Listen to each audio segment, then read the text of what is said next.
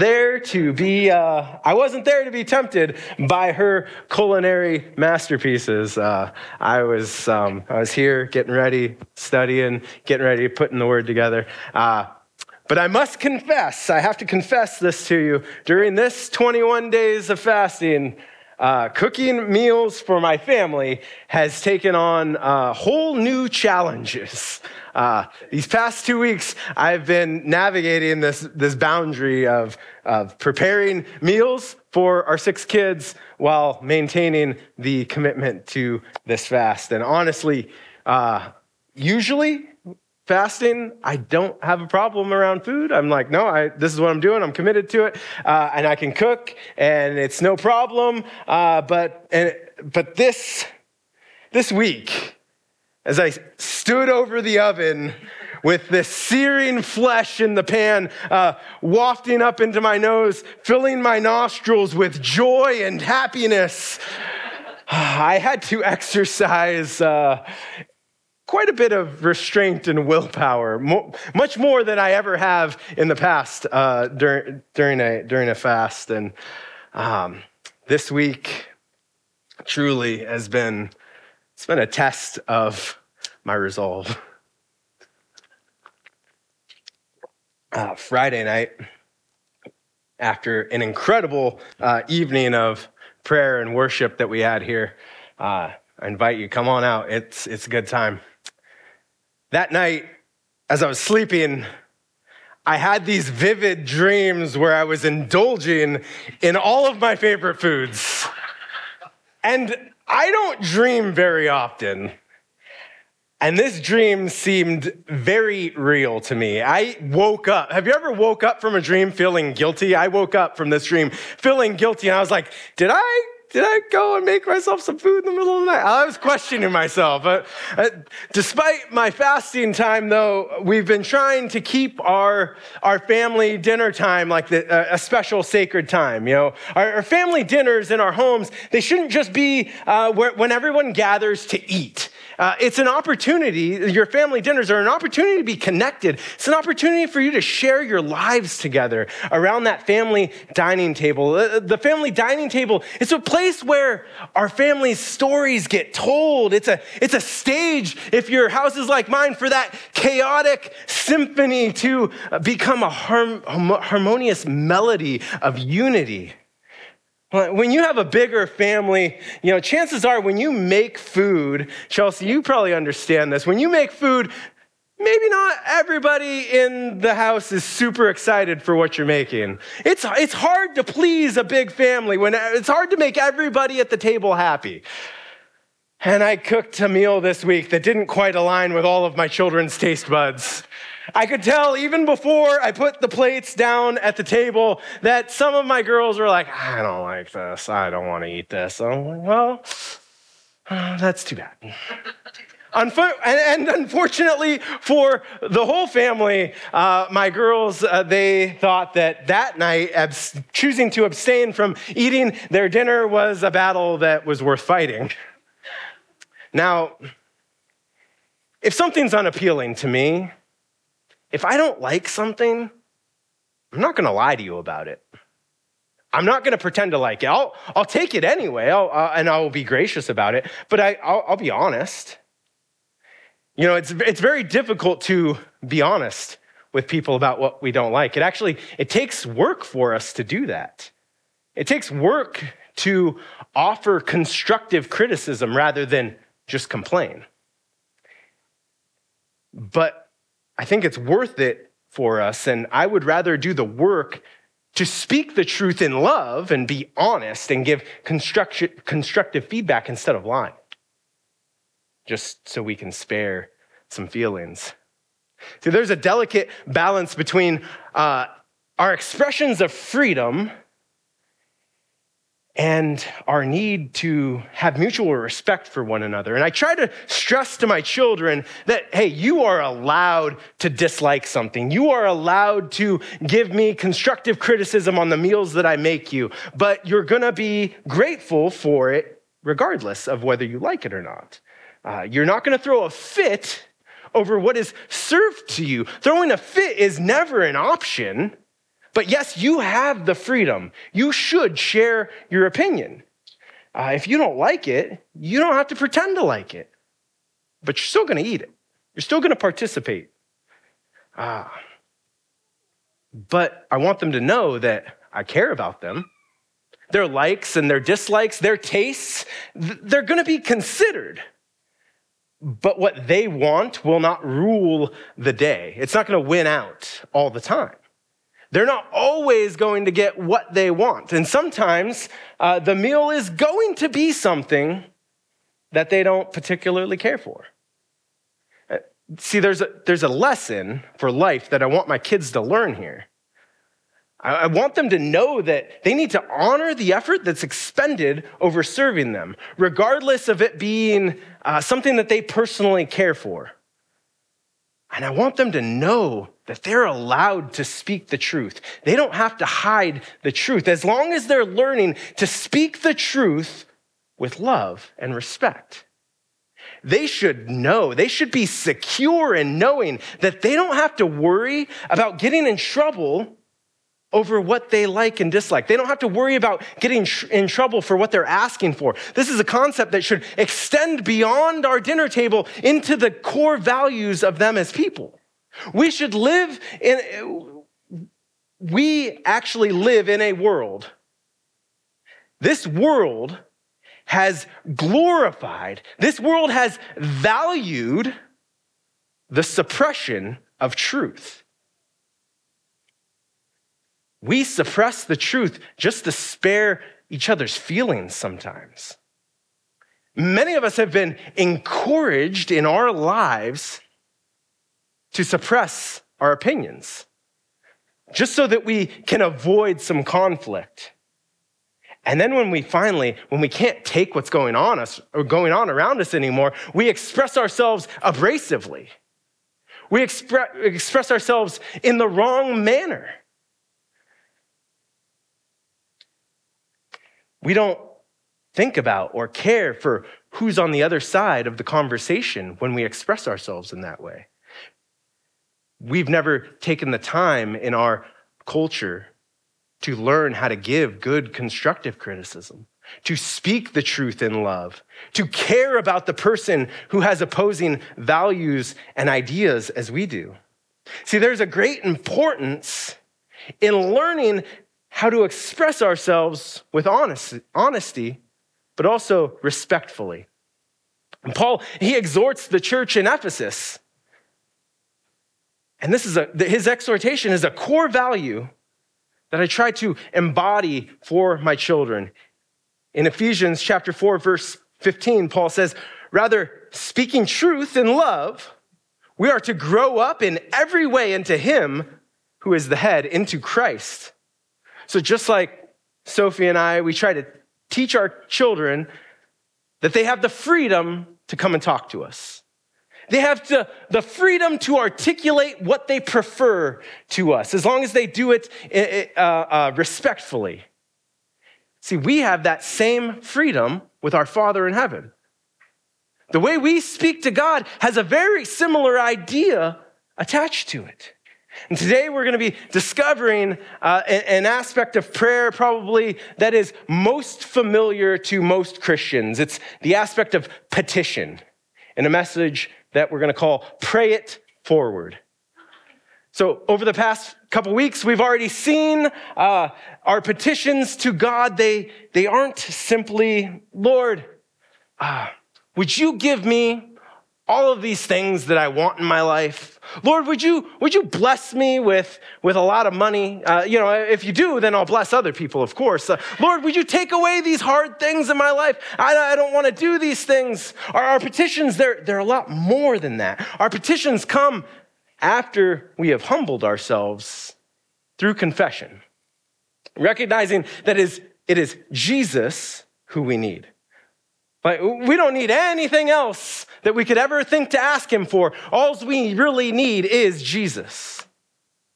And then after we've confessed, then we declare our praises to him, and we declare our praises to him simply because he is worthy. And then we make our requests known. Then we lift up our petitions. And our petitions should be for God, for his will, and to him, for his will to be done in our life. Our petition to the Lord is something that we know that they should express our desires. They should express our concerns to God.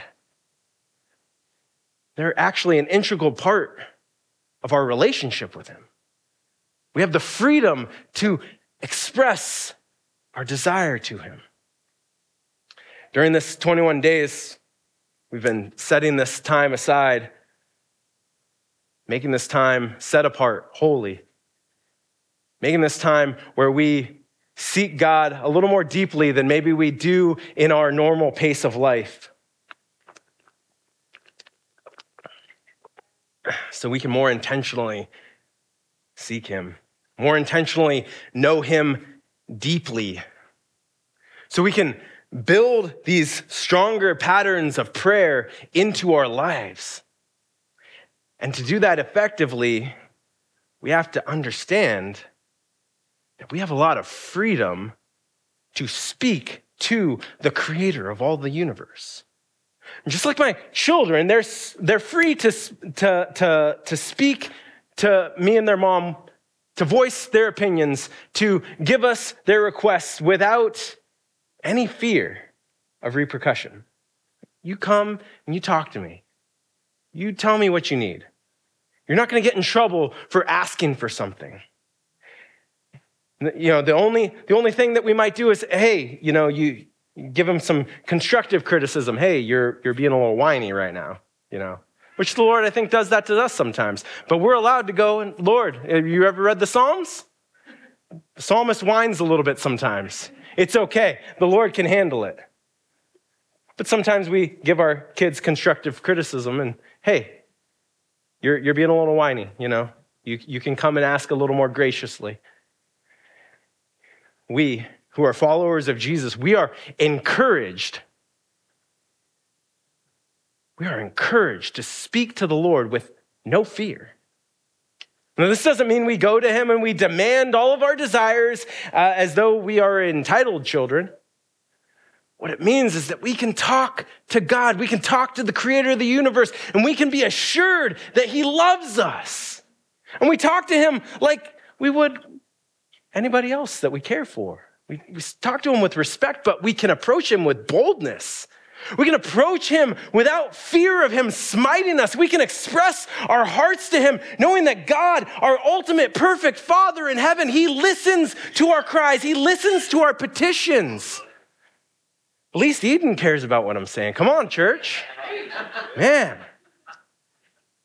The Lord listens to our petitions with love and understanding. As we grow in our relationship with him, as we grow spiritually in our understanding of God's word, as we grow in knowing who God is, our hearts, they begin to align with his heart. And then our petitions, they will begin to align with his will. And not just his will for our lives, but our prayers will begin to be centered around others. And they'll be centered around his will for others.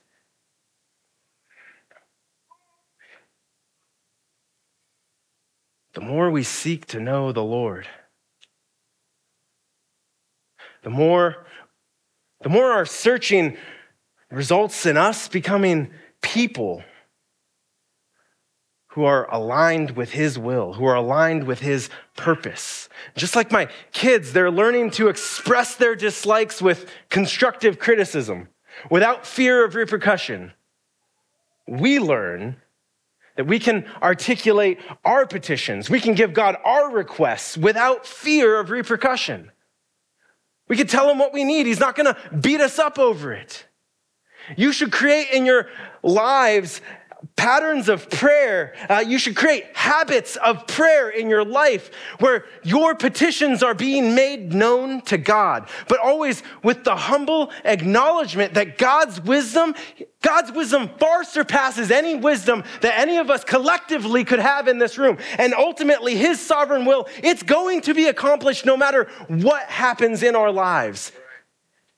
And this type of prayer life, that will bring us to a place where we are becoming more hungry for his presence.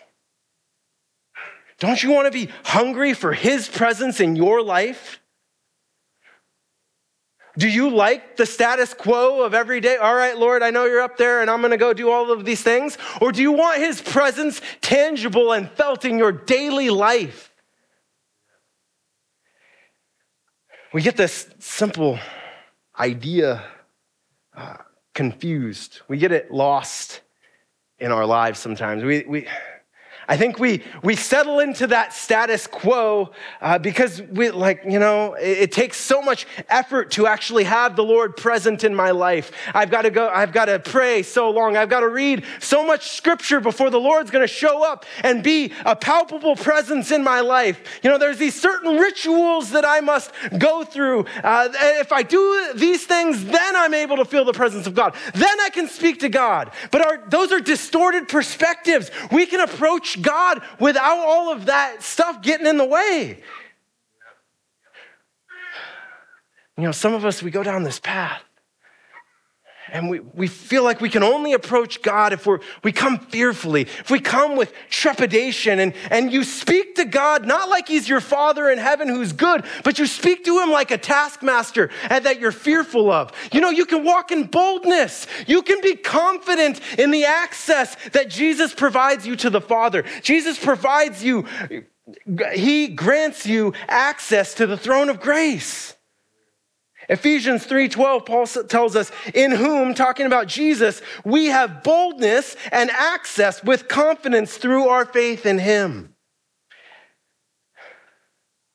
What Paul's saying, he's contrasting between what we have available to us, what Christian worship has available to it. The Christian worship that is rooted in trust. Our Christian worship is rooted in a relational confidence. And every other worship system that's out there doesn't. And that's Paul's contrasting those here. All the other worship systems that are available, they're entrenched in fear or work. Yesterday, as I was preparing, my friend Josh O'Donnell, you guys know him, he comes up and preaches sometimes. He was also studying for today, and he texted me. This. He said, the word access in Ephesians 3:12, it's not a mere invitation to stand in the presence of a superior. It is an open door for conversation. An invitation to speak freely with the sovereign God of all the universe.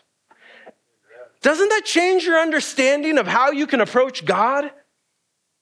That should amplify the relational nature of our worship. The Christian worship system that we have access to, it should not be one that cultivates feelings of fear and dread in our lives. When he meets this woman at the well that we've been talking about for a few weeks, we get this foretaste of the freedom that Jesus was ushering the believers into, the proper worship system that he wanted to set up. So Jesus, you guys know the story, wearied from his long walk from Jerusalem up to Galilee, he's taking the shortcut through Samaria because he doesn't care about the social pressure of not loving the Samaritans. And so he goes there and he sends his disciples into Sychar. He tells them, go get some food. And he goes and he sits down by Jacob's well, and he's waiting. And he's waiting for this woman. And this Samaritan woman, she approaches the well. And you've heard me say it, Jews and Samaritans, they had a deep-seated hatred, animosity towards each other. Any interaction at this time in human history between a Samaritan and a Jew would have been uncomfortable, to put it really nicely. But Jesus, a Jewish man, he begins a conversation with this woman who is considered an outcast, and he dismantles all the social and religious barriers with every word that he speaks to her. See, Jesus, he doesn't intimidate this woman with fear. He extends an invitation to her.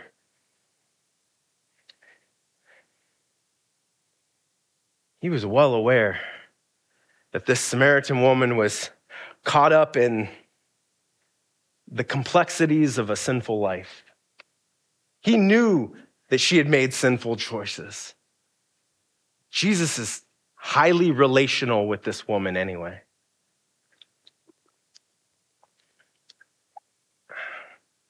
He's highly relational to this person, this woman who her society had deemed her unworthy of love, unworthy of relationship with anyone, let alone the creator of the universe. You know, the Samaritan society, it may have taught her that she had to approach God in fear. But Jesus, he shows up and he redefines for her how she can approach God. He unpacks the idea that worship should be not shrouded in fear. Worship should not be done shaking in your boots.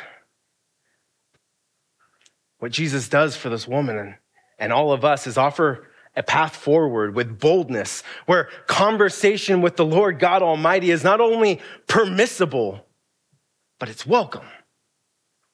And as this conversation between the woman and Jesus, as it goes on, Jesus reveals to us a concept that it should revolutionize our prayer and worship today and every day forward, just as much as the day that he spoke it.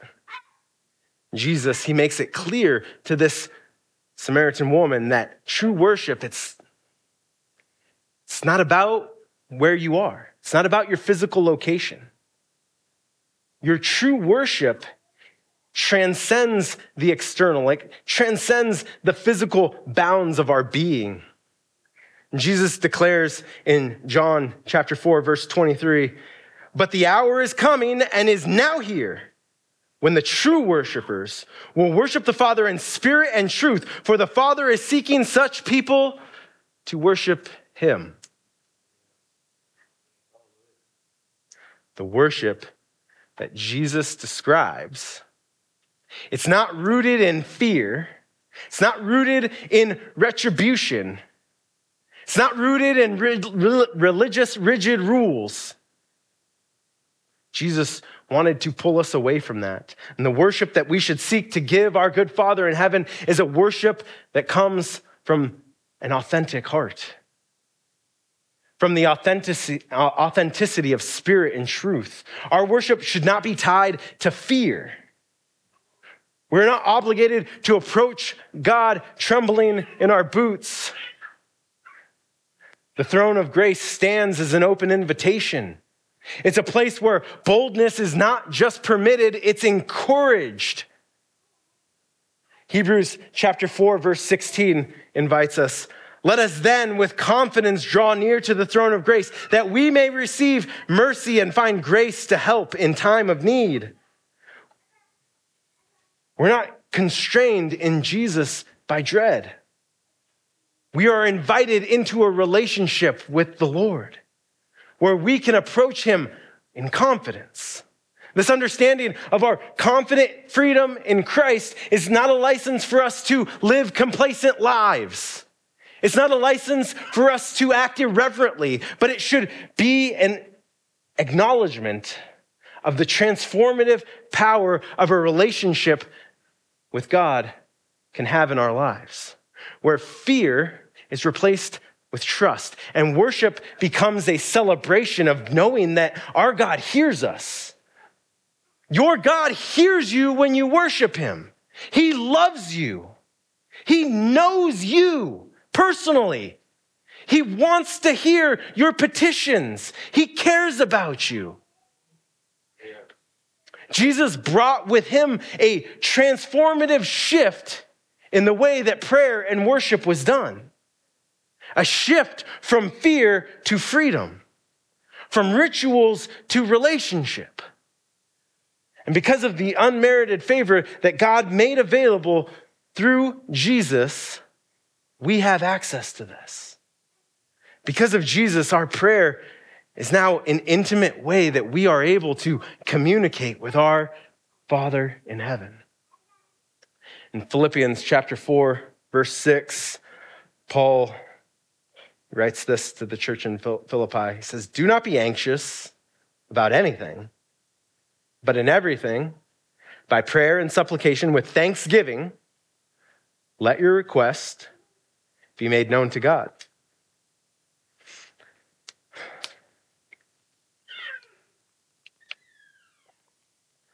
In our prayer time, we can release our worries and our concerns. We can proceed in gratitude as we approach the throne of grace. And we can approach and we can give him our petitions.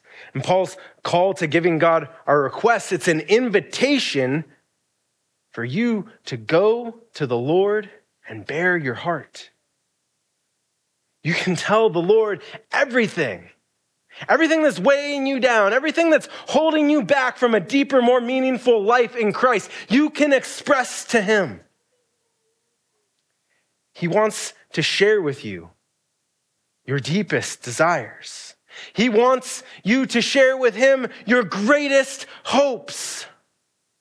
Everything that concerns you, he wants you to tell him. And the heart of this verse, it's in the phrase, with thanksgiving. Regardless of what our immediate outcomes are, regardless of where we are today in our lives, we should come with a posture of gratitude. We should come with thanksgiving simply because he is the creator of the universe and he still loves us. He still created us. And we know by his word that he still cares for us, even if maybe we don't quite feel it right now. And as we bring the Lord our petitions, as we lift up praises to him, it will transform our hearts. It will change the way we feel. In the Sermon on the Mount, Jesus, he provides a blueprint for how we can pray. If you're like, I don't know. Sometimes I don't feel like I know exactly how to talk to him. Well, you can just talk to him like you would a good dad. You can just talk to him like a friend. But if you need a little blueprint, if you need a foundation, go to Matthew chapter 6. Go to the Lord's Prayer. In Matthew chapter 6, verse 7, Jesus warns us against speaking empty phrases, though. Before he gives us the blueprint for prayer, he says this, "And when you pray, do not heap up empty phrases as the Gentiles do, for they think that they will be heard for their many words." Meaning, you don't have to have all the right words. You don't have to say all of the great things. You just talk to him like a friend. He'll understand. He's going to understand your heart. He already knows your heart. He just wants you to talk to him. Jesus points out that he wants genuine, heartfelt conversation from you. The Lord's Prayer itself is an outline for what the core elements of a genuine prayer can look like, what praying in God's will looks like. These type of prayers that are for God's will to be done. And Jesus, he begins with praising God for who he is. He starts off with praise. It's our Father in heaven. Holy is your name. God, you are holy. You are a good Father. You're in heaven. He's exalting the Lord just simply for who he is. Jesus aligns our desires with his own purpose when he prays, "Your kingdom come, your will be done on earth as it is in heaven." The petition, it's not excessive. Like, Lord, give me all of the things. God, I need a new snowplow because, man, my snowplow breaks down and I'm tired of bugging Pete to give me some help. Like, no, that's a selfish prayer. The Lord says, ask for your daily bread. Give us this day our daily bread. Ask for what you need right now. What do you need to survive right now? What do you need to live right now in this day? And the Lord's Prayer even directs us towards confession. The Lord shows us to give a plea for forgiveness and then commit to forgiving others around us. Jesus' model for prayer, it emphasizes a sincere heart, praying in a heart of humility and a focus on the Lord's will being done above our own.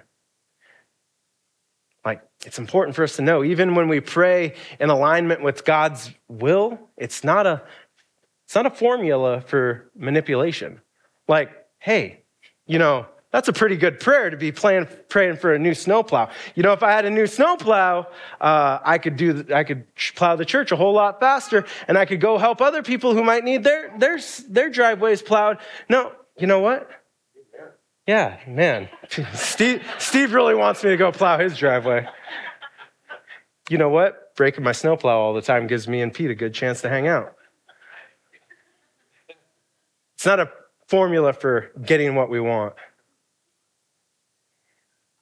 No, aligning our prayers with his will, it's an invitation to be more intimate with God. When we are sincere,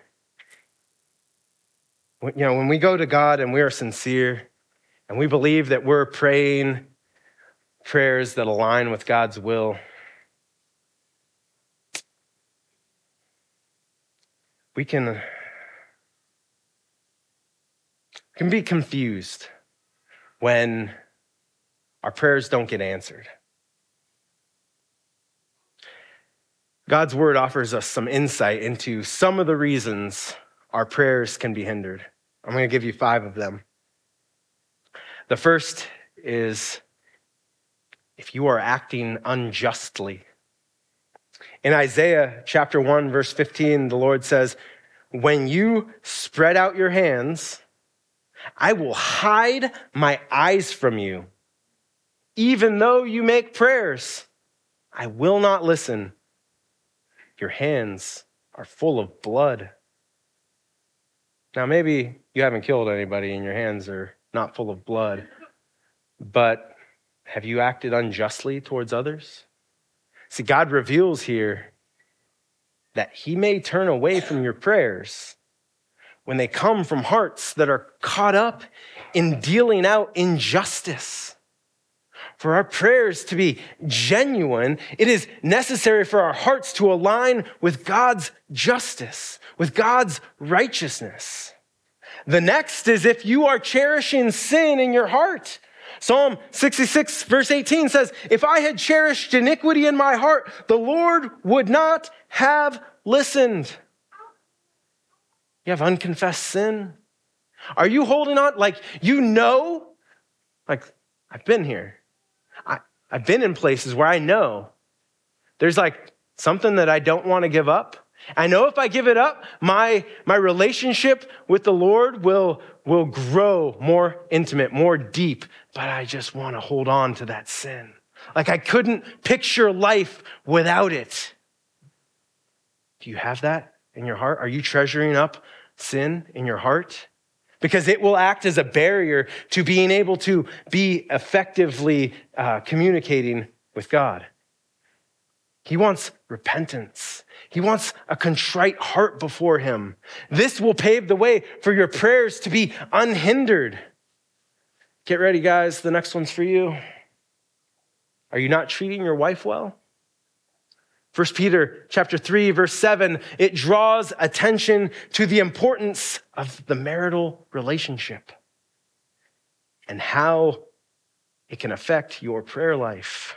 Peter writes, "Likewise, husbands, live with your wives in an understanding way, showing honor to the woman as the weaker vessel, since they are heirs with you of the grace of life, so that your prayers may not be hindered." Now, I do think this probably goes both ways, though Peter here definitely is addressing husbands. If you mistreat your spouse, it's going to cause disruption in your prayer life.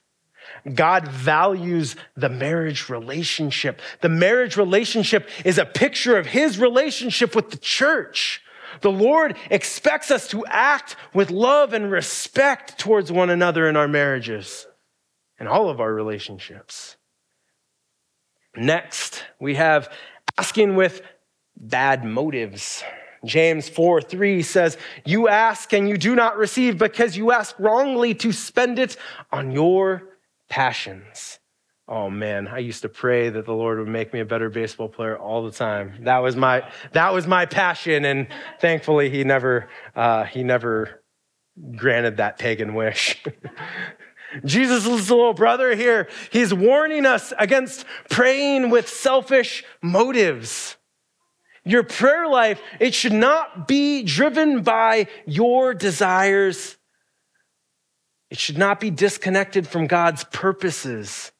Genuine prayer seeks alignment with God's will, prioritizing his glory over self-centered request, which leads us to not praying according to God's will. 1 John chapter 5, verse 14 and 15 says, "And this is the confidence that we have towards him, that if we ask anything according to his will, he hears us. And if we know that he hears us in whatever we ask, we know that we have the request that we have asked of him."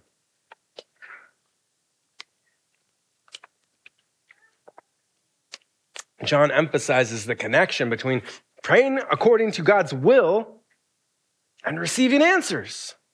Genuine prayers that are attuned to God's purposes, genuine prayers that reflect God's heart, they come from a surrendered heart. Is your heart surrendered to the Lord today? Is your heart being guided by the Holy Spirit? Do you have a fully surrendered heart that desires God's perfect will in your life and in the lives of those around you?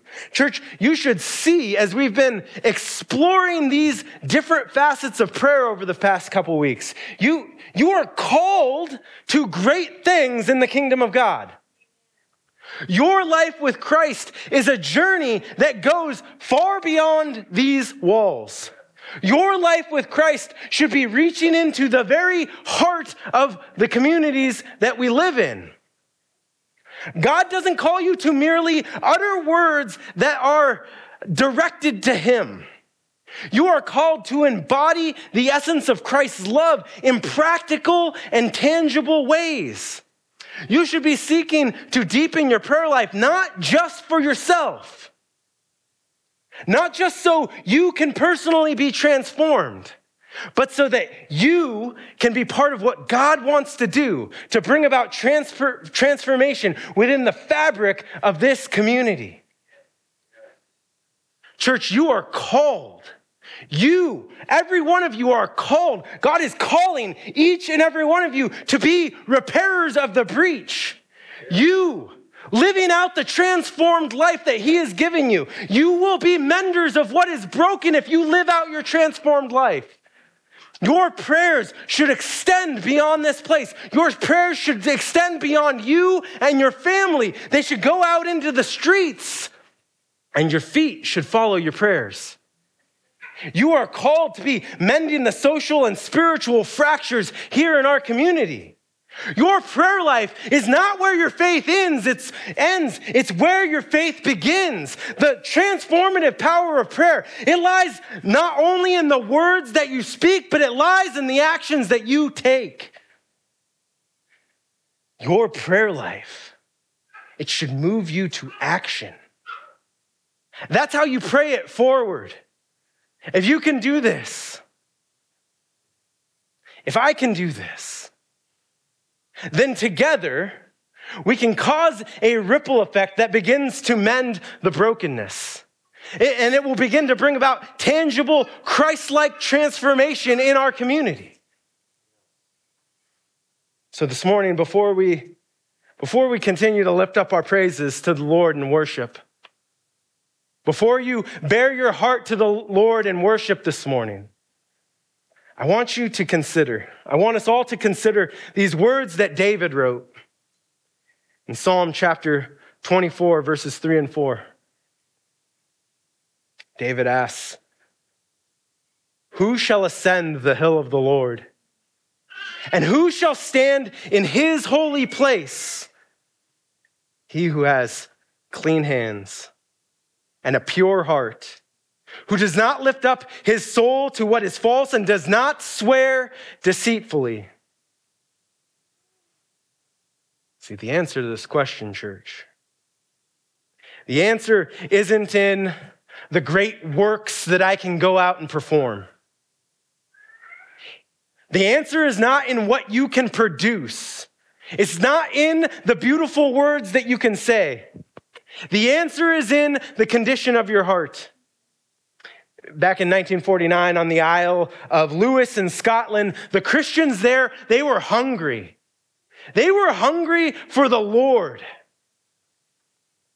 For months, there was a group from a church there on that island that was seeking the Lord, and they would spend special times in prayer, and they were patiently waiting on the Lord. And they were yearning for something more that would not just transform their lives, but it would transform their entire island. And one evening, to close out a special prayer meeting that they were holding in a barn, a young man armed with just his Bible and a hunger for righteousness. He stood up in front and he read these verses from Psalm 24 aloud. He read, "Who shall ascend the hill of the Lord, and who shall stand in his holy place?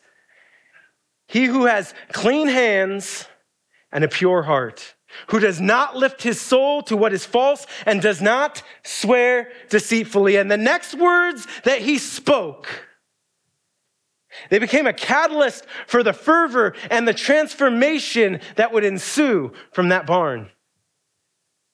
He said, "Brothers, it seems to me useless us sitting here waiting on God like we are, unless we are right before God." He said, I have to ask myself first, are my hands clean? Is my heart pure?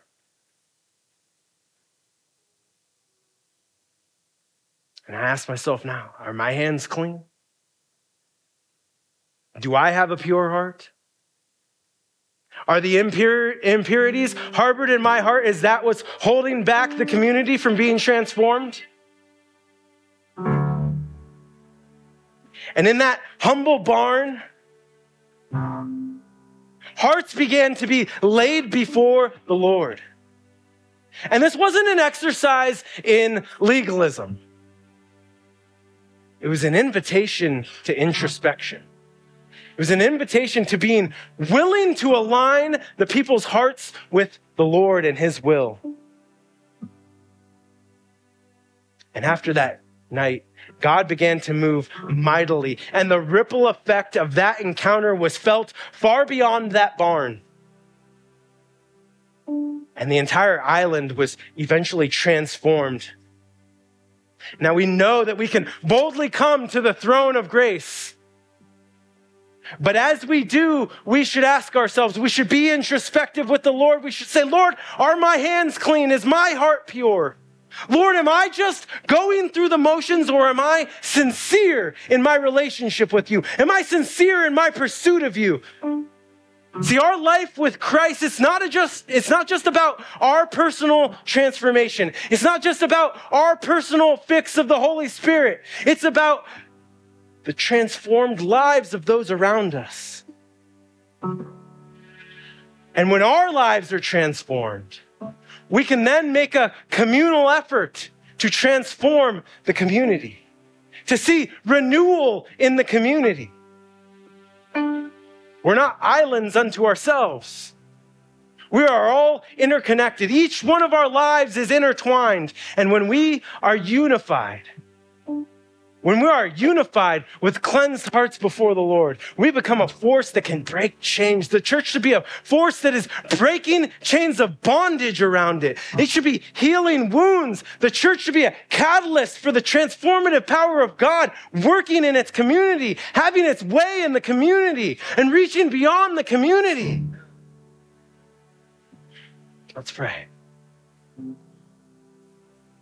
God, oh God of Jacob, you are great and you are greatly to be praised. Lord, your name is above all other names. Lord, I pray that you would search us. Father, show us where our hands are not clean.